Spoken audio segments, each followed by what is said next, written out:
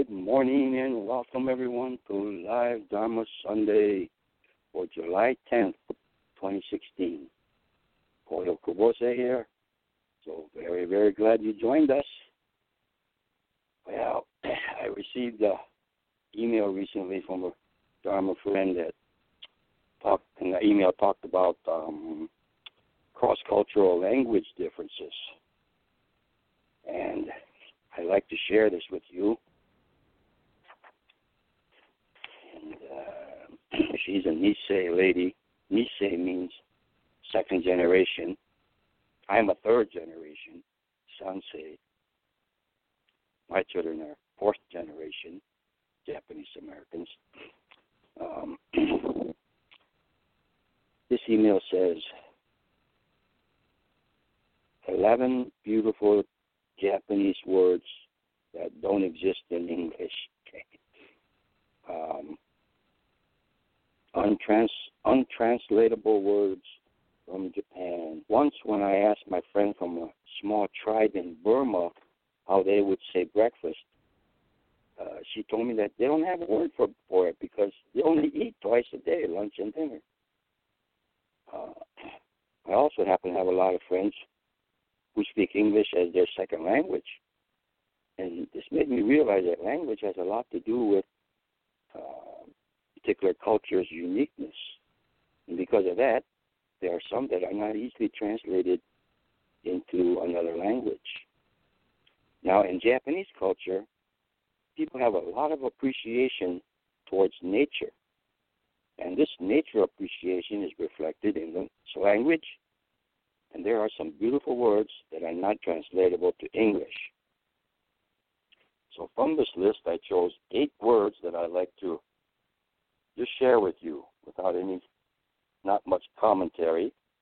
And if you would like a copy of this email, you could just request it to our email, Bright Dawn email address, brightdawn@kubose.com.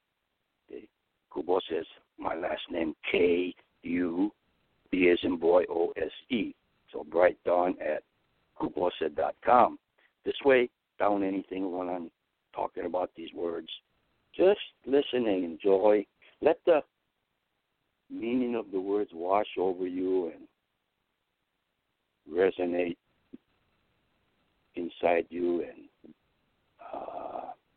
enjoy these words. Okay, the first word is, a lot of these words, some of them I've heard about, but a lot of them I've never heard about them. Okay.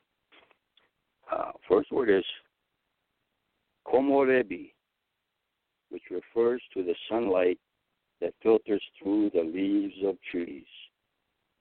And, there's a nice picture. Second word is kogarashi. This refers to the cold wind that lets us know that winter is coming.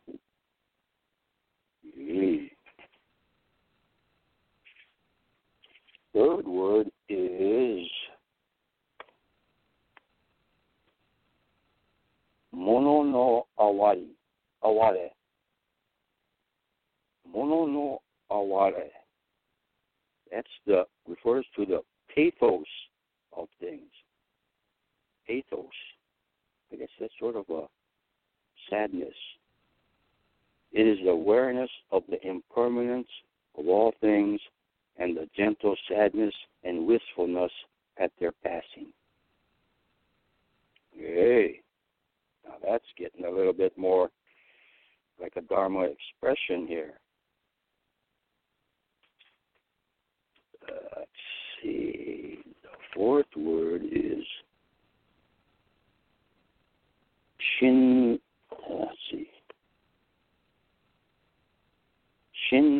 yoku. Shinrin yoku. I guess the literal translation is in parenthesis, means forest bathing. And the meaning is, it's to go deep into the woods where everything is silent and peaceful and just relax. Like taking a bath the forest is, experience the forest, the quietness, peacefulness, just like taking a bath in the forest. The fifth word is Yugen, the awareness of the universe that triggers emotional responses that are too mysterious and deep for words. Wow. Yugen, awareness of the universe that triggers emotional responses that are somehow mysterious and too deep for words. Hey. The sixth one is Shogunai. I know that word. And the usual translation is, it cannot be helped. Shogunai. This is what happened. Can't be helped. But it's not a discouraging or disparaging word. It means to accept that, you can't control everything. And so it really encourages people to realize that things happen. It's not your fault, or you don't have to lay blame, and you could just move on with no regret. Yeah. 7, Kintsu Kuroi. Kintsu Kuroi. That's the art of repairing pottery with gold or silver, joining the pieces and understanding that the piece is more beautiful for having been broken. So this is where, say, a pottery, a cup, gets broken, and then you repair it by affixing gold or silver to the broken pieces that way. And you see these beautiful gold lines, where the cracked lines, and it turns into a beautiful piece because it was broken. And of course, this could be a metaphor for mistakes in someone's life, and because of that mistake or accident or misfortune, something beautiful resulted from that because of what you experienced. And the broken pieces sometimes, not in spite of its brokenness, but because of it during life. There's a tremendous lesson there. And the last one is number 8, the classic. Mostly it's said in an artistic context, but it's wabi-sabi. Wabi-sabi refers to a way of living that focuses on finding beauty within the imperfections of life, peacefully accepting the natural cycle of growth and decay. Wow. I don't know where the English translation comes from and the phrasing of it, but I never thought about that last phrase being associated with wabi-sabi. Peacefully accepting the natural cycle of growth and decay. And when I read it, I can say, oh, yeah, that's right. There's another nuance or layer or texture to wabi-sabi's meaning in terms of a very broad perspective of life. And finding beauty within the imperfections. This is not so much like number 7, where the brokenness has its own beauty, but here it reminds me of my father wrote an article where he was at a Ikebana exhibit, the art of flower arrangement. And these were exhibits by well-known Ikebana teachers. And there was one exhibit that really made him caught his attention because the teacher used a branch that had a decayed, half-eaten leaf in a very prominent position in the arrangement. Now, you might think that someone creating a flower arrangement to be exhibited, would not choose such a branch and put it in a prominent place. And my father said, gee, what a teaching here, that this is the naturalness of things, and because of the way it was presented, finding beauty within imperfections, and just seeing the naturalness of nature. And how can we apply this to flowing with personal, impersonal mortality? There's a tremendous challenge there. How are you going to accept the natural cycle of growth and decay pertaining to you?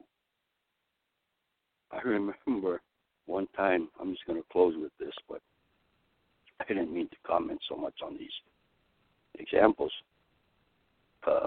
One time we were on family vacation visiting my brother's farm in Fowler, California, just south of Fresno, and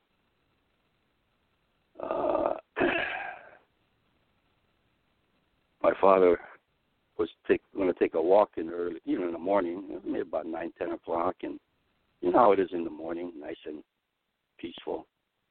And so I was walking with him through the grapevines, the rows, and I thought in my mind, I said, I want to take advantage of this opportunity, and, calm in the morning, just walking and taking a peaceful walk.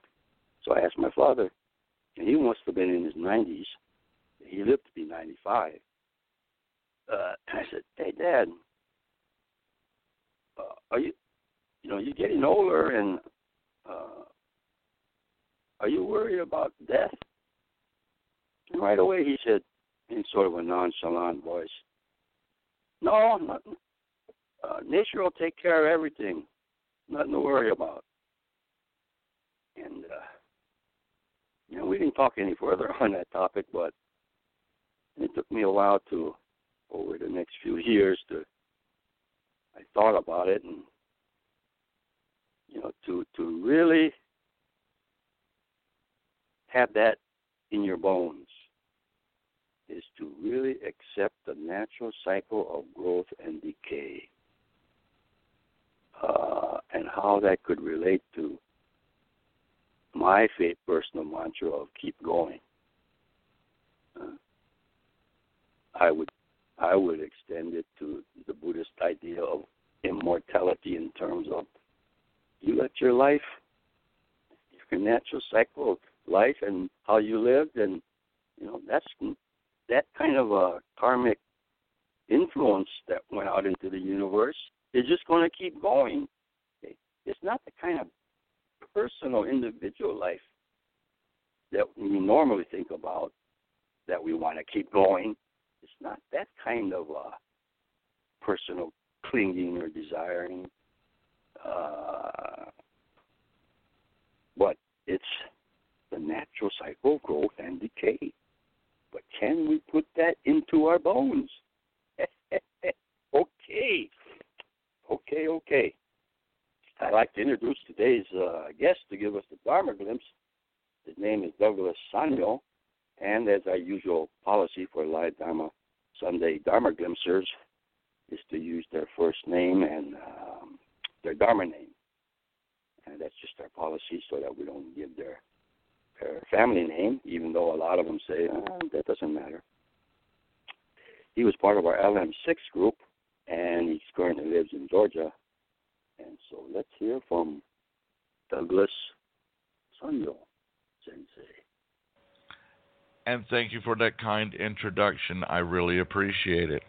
Good morning, everyone. I hope that this finds you well, joyous, and happy, and enjoying your summer as best as possible without too much heat or too much rain, wherever the case may be.